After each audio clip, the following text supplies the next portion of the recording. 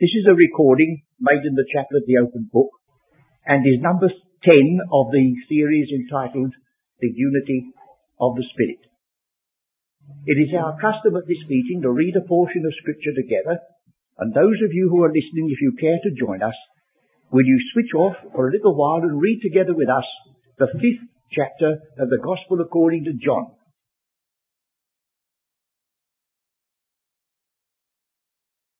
We come this evening to the consideration of the 7th and last item in the unity of the Spirit that is given for us in Ephesians 4, verses 4 to 6. We'll just read it together. There is one body and one Spirit, even as you're called in one hope of your calling, one Lord, one faith, one baptism, one God and Father of all, who is above all, and through all, and in you all. There's a possibility, and I think a good reason for it, that the last clause should not read, and in you all, but in all things to you. It's paralleled with the limitation that we get in chapter 1, verse 22. And hath put all things under his feet, and gave him to be the head over all things to the church. Christ is not head over all things externally everywhere. Not yet. He will be. But to the church, yes. We're in anticipation of what it shall be when God shall be all in all. Christ is all in all now. When the end comes, the Son yields up a perfected kingdom to the Father, that God may be all in all. Now this sevenfold unity starts, as we've already seen, with one body, and that, in the 2nd chapter, says, that one body was reconciled unto the Father. And the remaining features in the unity of the Spirit, till we reach the last one, are all steps in that reconciliation. The one body that is reconciled has access in one Spirit unto the Father. Access is realizing reconciliation. You have access if you're reconciled. If you're not reconciled, you don't. So you have one body, a reconciled company, one Spirit, and then they entertain one hope of their calling, because hope varies. And if you're going to keep a unity and have 3 or 4 different hopes, well, you can't do it. You can't section on things above and believe that you belong to the company who shall be the meek, who shall inherit the earth. You'll be looking in 2 places at once. And then you have in the centre the Lord. And he's rightly in the centre, for the emphasis on the work of Christ is the mediator. He is the mediator that makes it possible for the one body to have access and to be united and to have the one faith and come at last to the one God and Father who is above all and through all and in all things to you. Well, now we have to remember that so many problems arise out of the teaching of Scripture about the nature of God, because I think we are going outside the confines of Scripture. I don't believe there's a single passage in the whole Word of God that attempts to tell you what God is. In his infinity, in his unconditional, I don't know what to say, the very words won't come. And that's good. When I come to the book, I'm already conscious that God has stooped. We have Old Testament titles, and you meet some people who, if they'd ever thought of it, I suppose would say, well, I suppose Elohim is what is the name of God. Well, who gave him that name? Who referred to him in eternity as Elohim? Who could? It's for our sakes. And you remember that Moses, right in the book of Genesis, had the people of Israel in view, who had come out of an idolatrous Egypt, and the man was compelled to say Elohim, that's plural. If he could have avoided it, he would, but he couldn't. So please remember that it's not an easy subject to deal with, the nature and being of God. That is because we will bypass the Son of God. You remember how in John's Gospel, at last, Thomas, was it said to him, or was it Philip, show us the Father, and it'll be sufficient. And then there's almost that note of, well, a grieved sort. Philip, have I been so long time with you, and you haven't known me? He that hath seen me hath seen the Father.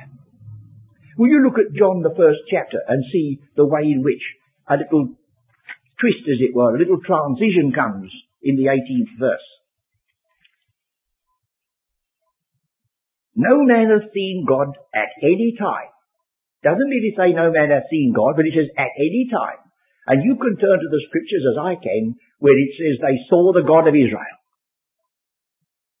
Or that Moses spoke face to face with God. But of course there's waiting for you, and the similitude of God did he behold. So it's there, waiting for you. No man has seen God at any time. Now, if I were to venture to try to emphasize this next reading, it might sound as though I were seizing on something because it helped me. But most of you know the concordant version. And the concordant version has actually, the writings of the concordant version have actually said that Christ is God in a diminutive sense. How anyone who believes the scriptures can think there can be a diminutive God and get away with it, I don't know. But he's God in a lower, lesser sense. Yet, because they realize the value of the Vatican manuscript, they have been obliged to put, nevertheless, in all their publications, this translation of verse 18. No man hath seen God at any time. God only begotten. Now that's an extraordinary statement. You can understand somebody altering it as they must have done. But right back in the beginning, there's all this evidence that the original read, God only begotten. And if you went to the British and Foreign Bible Society and just asked for a copy of Greek John's Gospel, that'd be in it without any explanation. God only begotten. And there's another passage in the Old Testament. It says in the prophet Isaiah, before thee there was no God formed. Well, you can say to me, oh, that's simply referring to idolatry. But then I say to you, you're very rude. You stopped me. I didn't finish the verse. Before me there was no God formed, and there won't be anyone after me. Has there never been idolatry after Isaiah? Nothing to do with idolatry. That word formed is used by Isaiah himself for a child being formed in the womb. And it even says, no God formed like that. And Isaiah goes on and says unto us, a child is born, and his name shall be El Gibor, the mighty God. And then comes to your rescue and says, Emmanuel, God with us. That's where we are. Not a probing into that which is beyond us, but a recognition of the condescension of God to come down to our limits. Does anybody in this meeting, or those of you who are listening in the wider field, do you know now the constitution of matter? Well, when I was at school, we knew. Oh, we knew it properly. And then I remember one day saying to the chemist master something about the Dalton's atomic theory, and the man nearly fainted. He said, if anybody questioned that, the bottom drops out of the whole of chemistry. Well, they don't question it now, it's forgotten. And yet I've never met a person who says, well, I really don't know the constitution of iron or wood or stone. Well, then what do? You don't use it. Oh, yes, I have to use it. Well, we're in the same position, friends. We must accept the limitation that God has imposed upon himself and us, and realize that here we have in the scriptures God stooping to create and God stooping to redeem. And one day, when we shall have a different capacity, we may learn a little more. So, when you think of Ephesians chapter 1, you have the will of the Father, blessed be the God and Father of our Lord Jesus Christ. Then you have the redemption of the Son, and then you have the witness of the Spirit. Father, Son, Spirit. When you come to the unity of the Spirit, it goes the other way around. Spirit, Lord, Father. But you can find quite a number of these groups warning us that we must be very careful when we are dealing with such sacred subjects, not to intrude too many of our own thoughts not to think that God has explained the inexplicable. So that's what it amounts to so far as we are concerned. Let's look at another passage that sometimes folks have looked at and wondered. The 1 of Corinthians, chapter 8.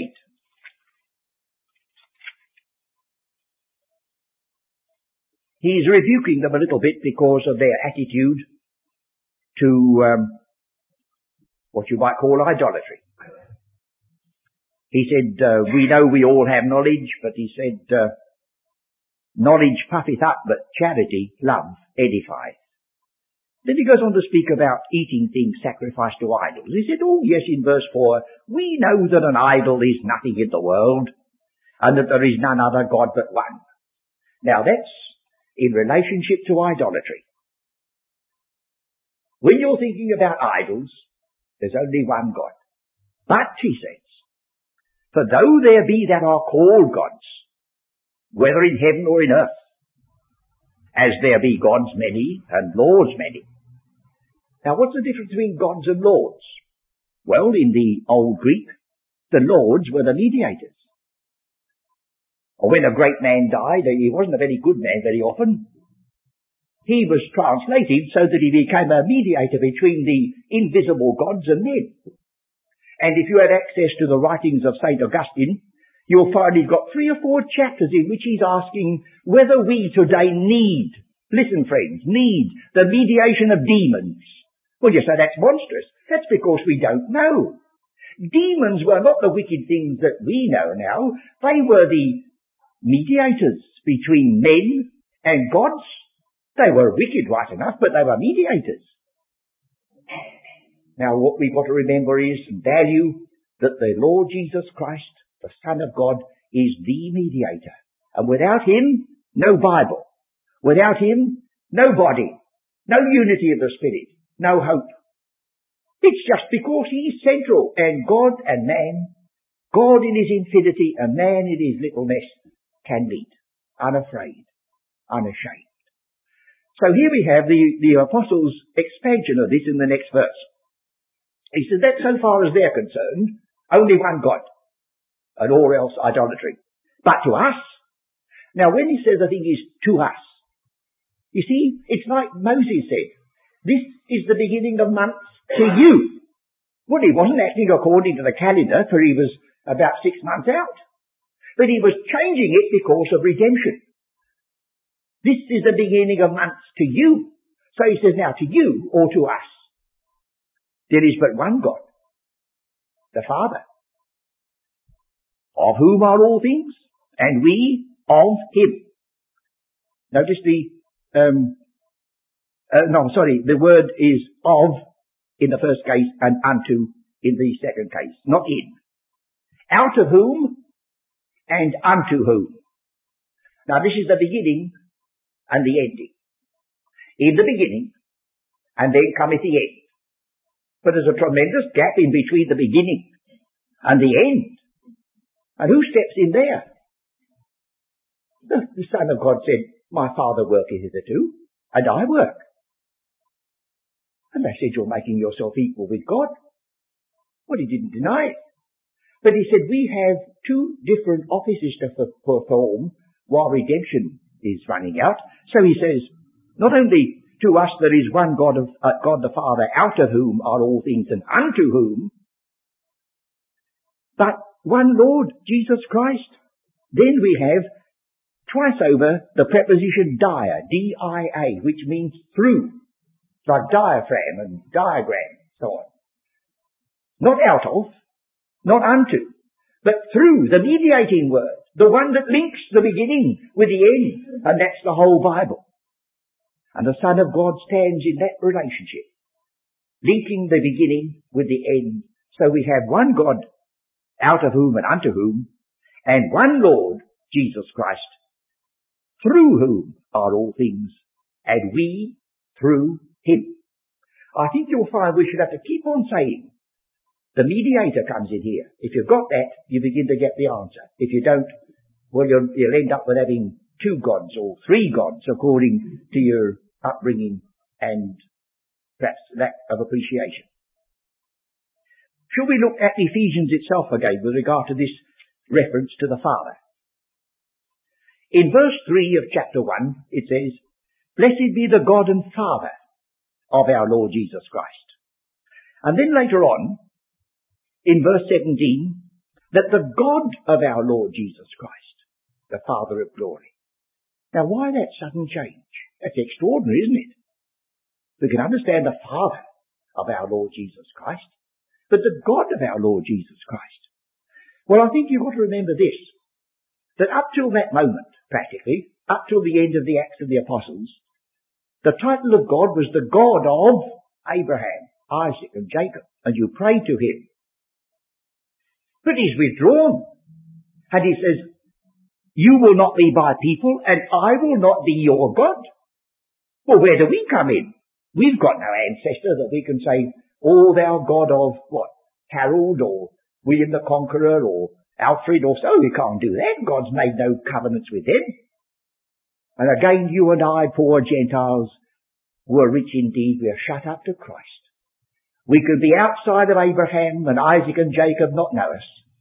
And God not answer our prayer if we put our prayers up in his name. Remember the woman who came to our Saviour while he was on earth and said, "Thou son of David," and he answered nothing.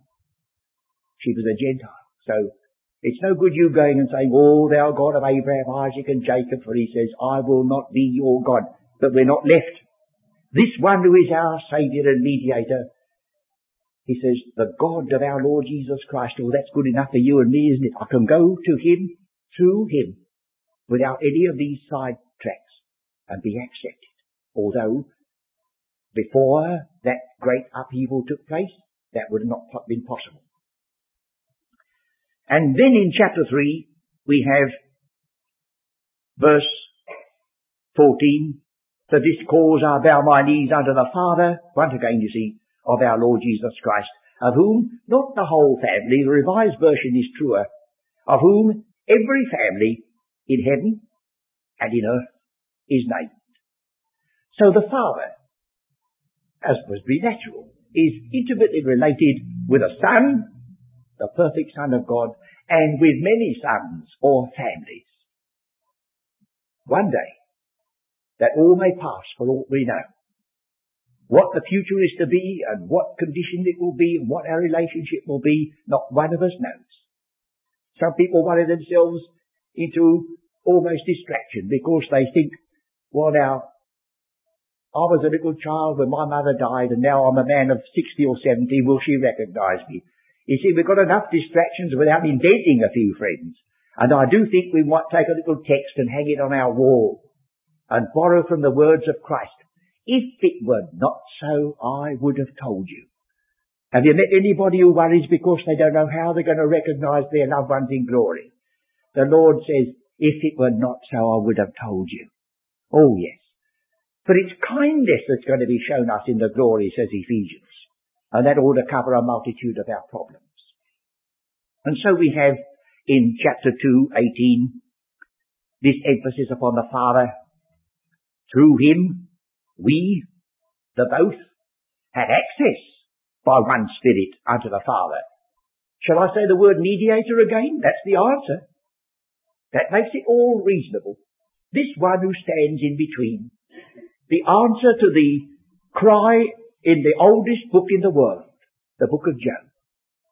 In the book of Job, that distracted man said, "Oh, that there were a day's man between us who could lay his hand upon us both." And that's what we need. An angel couldn't represent my case nor yours. I've been called worse things than angels when I was a youngster. But I'm not an angel in any shape or form. An angel would have to stand aside. I need someone who can understand man. And I know one in the Scripture who is not untouched with the feeling of our infirmities, but has been tempted in all points like as we are, sin accepted. That's the one for me. Job said, "Oh, that there were a day's man betwixt us to lay his hand upon us both." Who's going to lay his hand on God? Who can say, "I can encompass God and I can also represent you"? Well, you say that needs a miracle. It did need a miracle. And that miracle took place at Bethlehem. That holy thing that shall be born of thee shall be called the Son of God. So in the beginning was the Word. That's in the beginning. And the Word was made flesh. And that's the first time he's called the Son. The Word was made flesh and dwelt or tabernacled among us. And we beheld his glory. Now it's a very hesitant sort of piece of Greek writing. I don't mean in a wrong sense, but rightly so. You stand in the presence of the Son of God, you wouldn't be glib. You'd have a little hesitancy too. And John says, we beheld his glory. That sort of glory that you would associate with that sort of Father.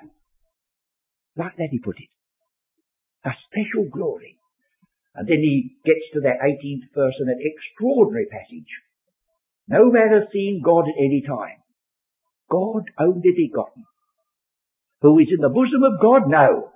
The Father. The moment you get the mediation of Christ, it's the Father. See, in the very verse, no man has seen God at any, not God at any time. Oh no, but the Father. Oh yes. What, have you seen the Father? Well, if I've seen Christ, I have. And as I've seen Christ by faith, I've seen the Father by faith. And if I'd been with those with Philip, I would have had a closer view of the Father. As he said, he that hath seen me hath seen the Father. Then you remember in John 10, giving the assurance to those who were his sheep, he said, my sheep never perish, neither shall any pluck them out of my hand. And my Father which gave them me is greater than I, and none shall pluck them out of my Father's hand. I and my Father are one. Now you won't argue about one in the sense of how two could be one. They're absolutely one in this, that your salvation is doubly certain. Don't you be thankful that it says it twice over, friends. You cannot be plucked out of the hand of Christ, and you cannot pluck them out of the Father's hand. I and my Father are one in that assurance to you. This brings me back to the first night that I ever heard the gospel preached and believed it. And I went to that meeting without the slightest knowledge of God or his word. And you know what they sang? I looked at the hymn, I couldn't sing it, I hardly knew what it meant. They said, blessed assurance. And I hadn't got any. Till about 60 minutes after, and I had. And it was because of the Son of God. For the text that was used by God to make me pass from death unto life was he that believeth on the Son. Not he that believes there is a God. We'd argued that out at home before. And my father had come to the conclusion, if there was a God, he wasn't sure there was, he wouldn't have been the God of the Old Testament who did now, I was brought up in that atmosphere. And then I came into touch with the Son of God. And I'm not saying a word about my dear old dad, because, blessed be God, the next night he came into touch with that Son of God and we walked together. It's the Son of God that dominates the story in the Old Testament as well as the New. And the Father is continually reminding you of that fact. Will you turn back to John the 5th chapter and notice one feature there that we do to keep very clearly in mind.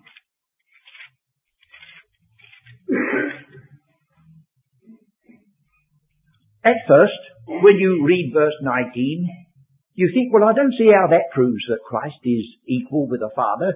Then answered Jesus and said unto them, verily, verily, I say unto you, the Son can do nothing of himself. Well, I could say that. You could say that, couldn't you? You ought to say that. Oh, you say, I'm absolutely dependent upon the Lord for the very breath I breathe. But we haven't finished this verse, have we? He's answering them. They were going to stone him because he made himself equal with God. But he said, I can do nothing of myself, but what he seeth the Father do. Oh, that's a claim. Have you ever seen what the Father does? Well, only vaguely. But look what he said. For what things soever, not merely what things, but what things soever. That's the whole gamut of them. Whatever the Father does, These also doeth the Son, and if you want a bit more, likewise. In one verse. What a claim. And then he goes down the list. Verse 21. As the Father quickeneth the dead, raiseth the dead and quickeneth them, even so the Son quickeneth who he will. For the Father judgeth no man, but has committed all judgment unto the Son. Now here comes a very crucial text. That all men should honour the Son, even as. Now I've met with some folks, good, fine Christian people, but they hesitate here. There's no doubt about it, the Lord himself said, even as. Do you honour the Son, even as you honour the Father? Or have you got a sort of lurking feeling, well, the Father really is God and this is an accommodation? That's not here, you can't have that here. But then he hasn't finished.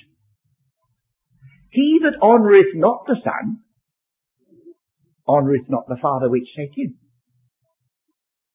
Why, that's searching, because I've met some who honestly say they cannot bring themselves to honour the Son as of equal dignity and glory and deity with the Father. Well, listen, it says here, it's no good you say, well, I'm on the safe side, I do honour the Father. He says you don't. But if you bypass the Son, you cannot honour the Father who sent him. I and my Father are one. And then it goes on to say, a verse which needs to be watched carefully, verse 26, for as the Father hath life in himself, so hath he given to the Son to have life in himself. And you will say, well, there you are. Life in himself is one of the attributes of God. So he's given it to the Son. But wait a minute, look at the first chapter of John's Gospel. Verse 4, in him was life. Now that is inherent life. That is his. But when he became a man, see, in him was life. This is before the time began. In the beginning was the Word, and all things made by him. In him was life. When he emptied himself, as Philippians said, and took upon himself the nature of man, and stooped to be like a man in fashion, and like a man in death, the death of the cross, then for our sakes, that man was given that which belongs to deity. He is given life in himself. And when John picks this story up and writes his epistle, he tells you, we're talking about eternal life as an abstraction. He said it isn't. You look at this, I don't know whether we can understand fully what he says, but we can at least read the opening verses of his epistle, first epistle. That which was from the beginning, which we have heard, which we have seen with our eyes, which we have looked upon, and our hands have handled of the word of life. For the life was manifested, and we have seen and bear witness and show unto you that eternal life, which was with the Father and was manifested unto us. And the last chapter says, eternal life is Christ himself. Not merely a vague gift, an abstraction, but a real person. And so the story goes on. We have in the epistle, I think we must finish our survey of the references to the Father in Ephesians. I've got started, but I haven't quite finished. We have in chapter 3:14, I bow my knees to the Father. Then we come over to the practical side. Chapter 5, verse 20. He says, you remember in verse 18, be filled with the Spirit, speaking to yourselves in psalms and hymns and spiritual songs, singing and making melody in your heart to the Lord, giving thanks always for all things unto God and the Father, in the name of our Lord Jesus Christ. Why in the name? Well, I'll have to say that word again, friends, the mediator. You can't give thanks, you cannot pray and leave Christ out. You know, sometimes I felt, I wish that little child could be given a hint. You know, the little child puts its hands together and it says, something about the thank you for the world so sweet and all that. That's the end of it, see. But it wouldn't burden that little tiny mite's mind or conscience if grace, even at table, was for the Lord Jesus Christ's sake. Don't omit it. Make it so that they never can remember approaching God even at grace at table without realizing they won't know what a mediator is, but they'll sense it as they grow up. For his sake, there's no prayer can be ever accepted or answered apart from him. And you remember he said to his disciples, hitherto you have asked nothing in my name, ask. He said to them, you believe God, believe also in me. Oh, it's continually bringing before you that you cannot bypass the Son of God with safety. And then in chapter 6:23, peace be to the brethren and love with faith from God the Father and the Lord Jesus Christ. So the two together. The two together send peace. The two together send love. The two send faith. They're from God the Father and the Lord Jesus Christ. If we turn the page to Philippians, we find that tremendous passage in chapter 2, that after the emphasis upon the fact in verse 6, that he thought it not a thing to be grasped at and retained to be equal with God.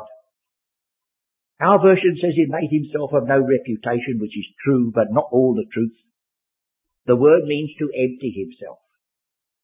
And now how that's possible, it's beyond me to explain, I don't know. He emptied himself. Not merely laid aside the externals of deity, but he emptied himself and took upon him the form of a servant. You notice in verse 6, he was in the form of God. And the word form doesn't mean an external form. It's parallel to our chemical term formula. The formula. Well, I've got to go carefully here because my chemistry goes back to about the year dot.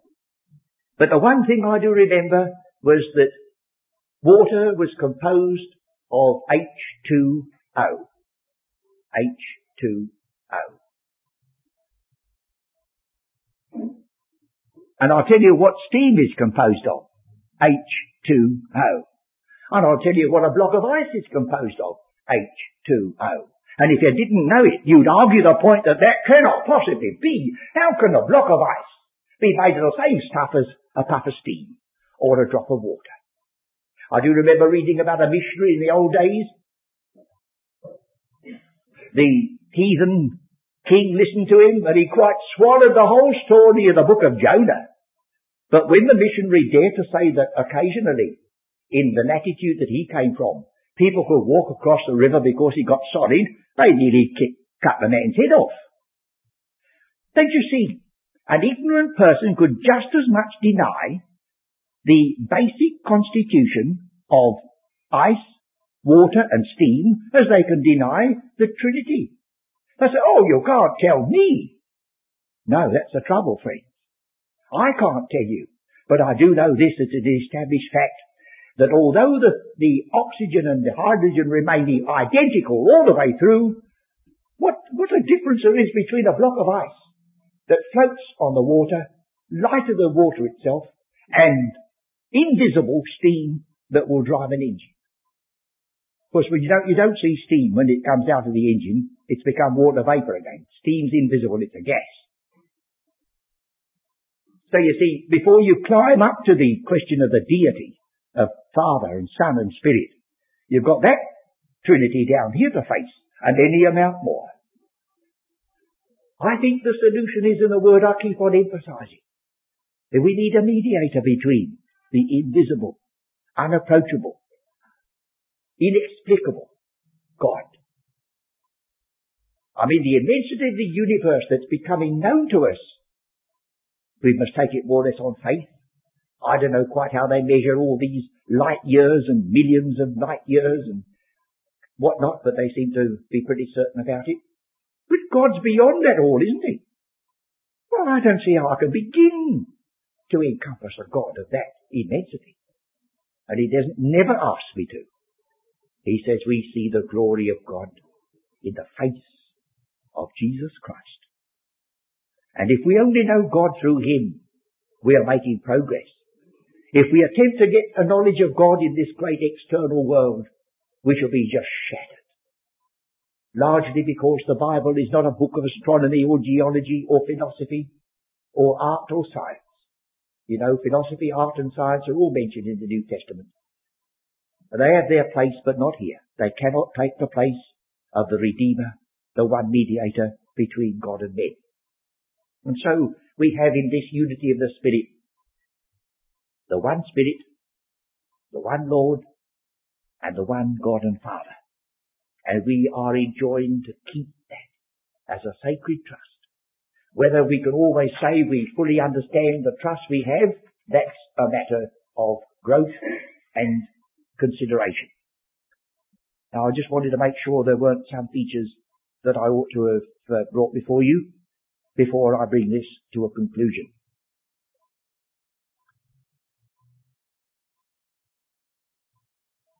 These 7 items then, which are entrusted to us, may be summed up like this: a reconciled body and a reconciled Father.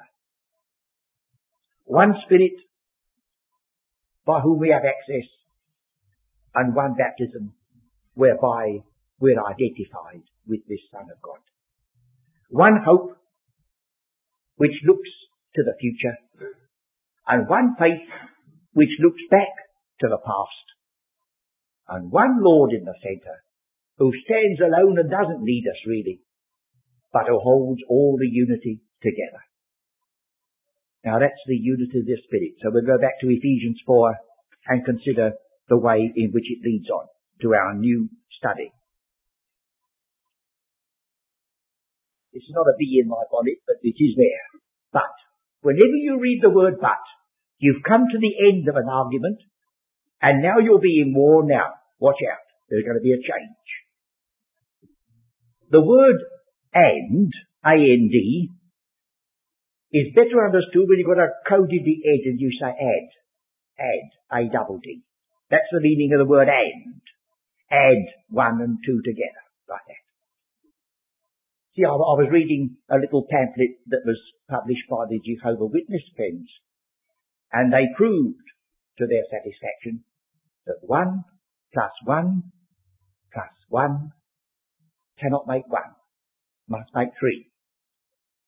But I was looking at it and I said, and who told you to say 1 plus 1? You're wrong. It isn't 1 plus 1.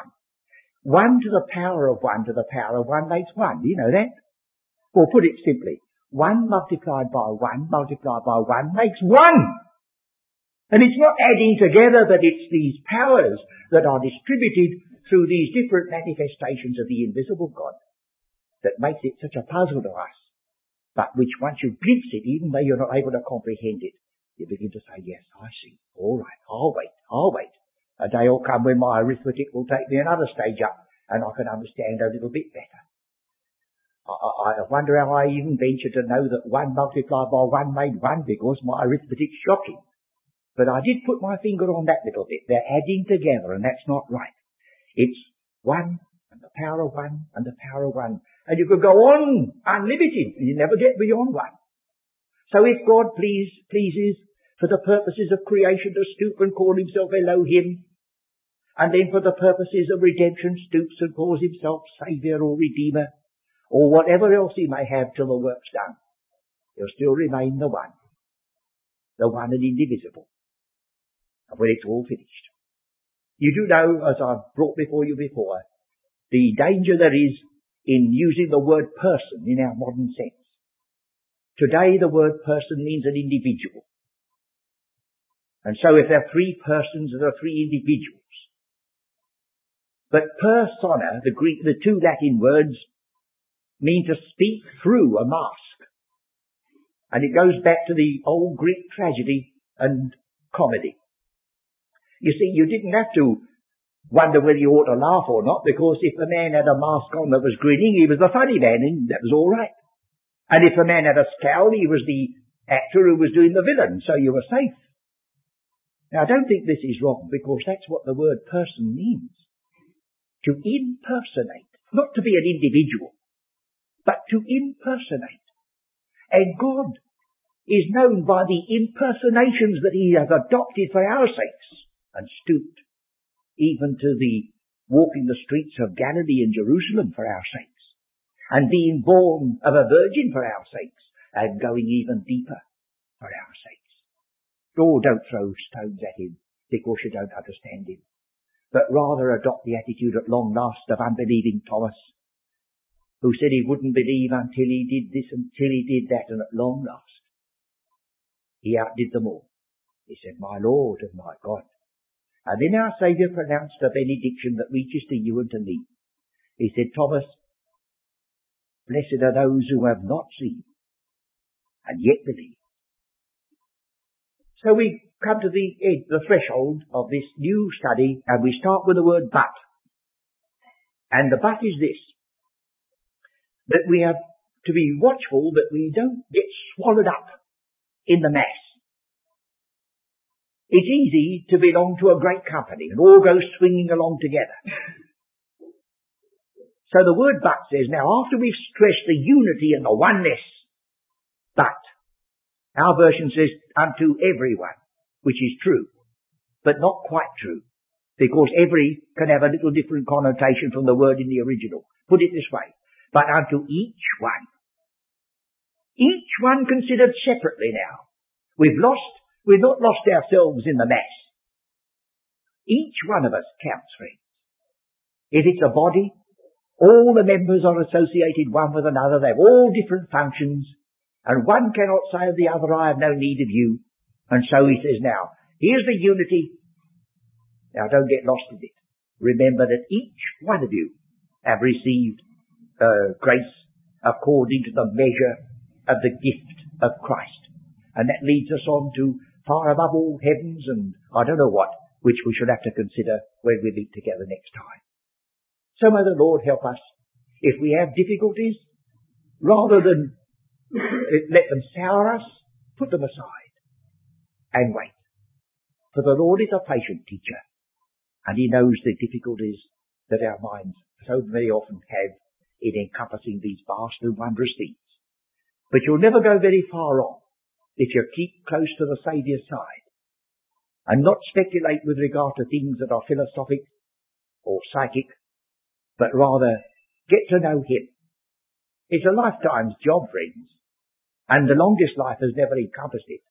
Get to know him, and this is life eternal, that you might know him and Jesus Christ, whom he has sent.